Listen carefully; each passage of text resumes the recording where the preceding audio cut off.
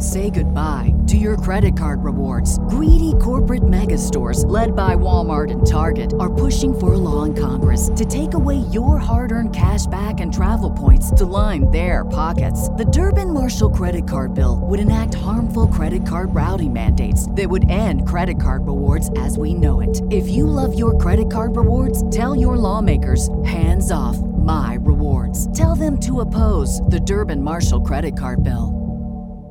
Hey Rebel Rouser, I'm Alan Voivod, and this is Star Wars 7x7, episode number 1521. And here's the thing, it's funny, we haven't really talked about this in the podcast in the last couple of months since it's happened, so let's talk about it because it just became a little bit relevant, not because something happened, but more because something isn't happening. So this is going to be the first year in 4 years that we're not going to have a Force Friday event. I know they called it Rogue Friday when Rogue One came out, but if you recall, Force Friday is the big consumer event that Disney invented to celebrate the impending release of a Star Wars movie, and all sorts of toys and books and collectibles and apparel and all sorts of licensed merchandise came out. And yeah, it's just one ridiculous bacchanalia, but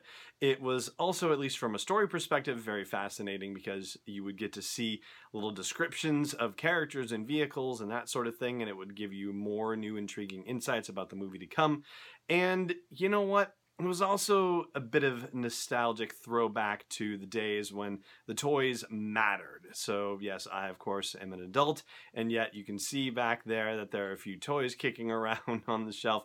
And that's one of the things where when people talk about how they really connected into the Star Wars movies when they were growing up, toys come up quite a lot. And it was the same way for me because when I was 7 years old and enthralled with Star Wars, but DVDs didn't exist, streaming didn't exist, video cassettes were just over the horizon. The only way you could really relive the movie, because you couldn't go see it all the time. I mean, you could. That was the rare thing about it. It was out in theaters for more than a year, but you just couldn't necessarily afford to go to the theater all the time.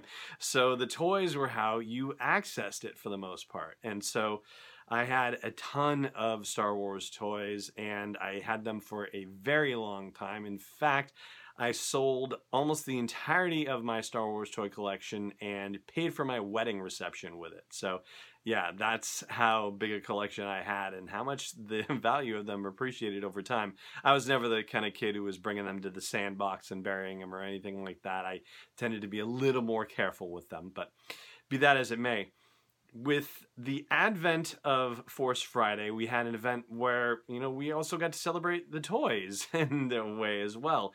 And it was really neat to kind of recall that time period. And I picked up toys for my sons and my nephews at these things. And it was just, a very cool thing where you'd go at midnight and be there and come home at like 1:30 in the morning. And then I'd be up with the kids at 6:30 in the morning, and hey, guess what I got you last night? And just the joy of it was just remarkable. And you don't see kids really playing hands-on with toys a lot these days, or at least a lot of the kids that I know from my son's friends and all that, and my nephew's friends, they're not playing with hard toys anymore. It's all about the iPads and the Kindles and the phones and so forth. So it was a real joy and a treat to have sons and nephews that at one point were awesomely excited about getting these things. And it was just a pleasure to be able to pass that experience down. But here we are in September 2018, and there is no Force Friday event because the next movie is not 3 months and change away. The next movie is 15 months and change away. And so that is a little bit, I wouldn't say depressing per se, but there is a little, kind of a disappointment for that fact. So, they're going to come out with more books and stuff between now and the end of the year, and that's always nice. But yeah, one big event and, leading up to one big movie release. I don't know, I was kind of getting used to the idea of one a year, getting a little spoiled in a way. And Yeah, not gonna happen. And maybe there's a decent cleansing that could come as a result of all of this. Maybe with all the stuff that's been going on with Star Wars in the news, maybe it's not a bad thing to have a little bit of a breather for a while. But anyway, I was just getting a little bit nostalgic for the last 3 years of being able to go to a midnight event and have a little fun.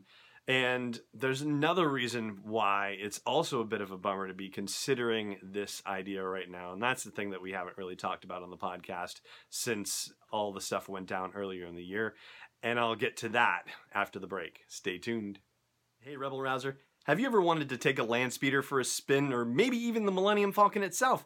Well, here's the next best thing. You can make your own custom Solo a Star Wars story inspired Nissan with the best in Galaxy customizer. Just go to sw7x7.com/custom to customize and share your own Star Wars inspired vehicle. And don't forget, Solo a Star Wars story is coming home on digital September 14th, Blu-ray September 25th, and new on 4K Ultra HD as well. Welcome back.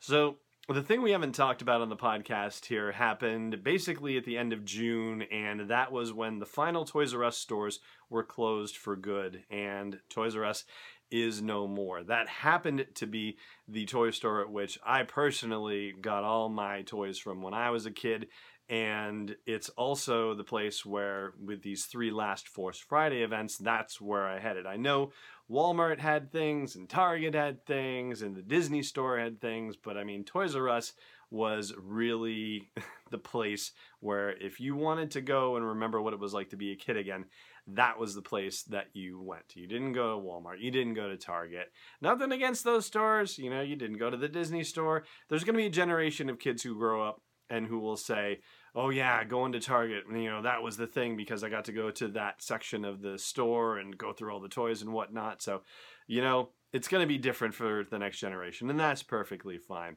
I just feel bad that our fine folks at Toys R Us, who did so many wonderful things for kids of all ages and multiple generations over the years, that we're not going to have that particular experience to pass on to our kids, because it was only a toy store, It wasn't just a giant, everything department store or anything like that.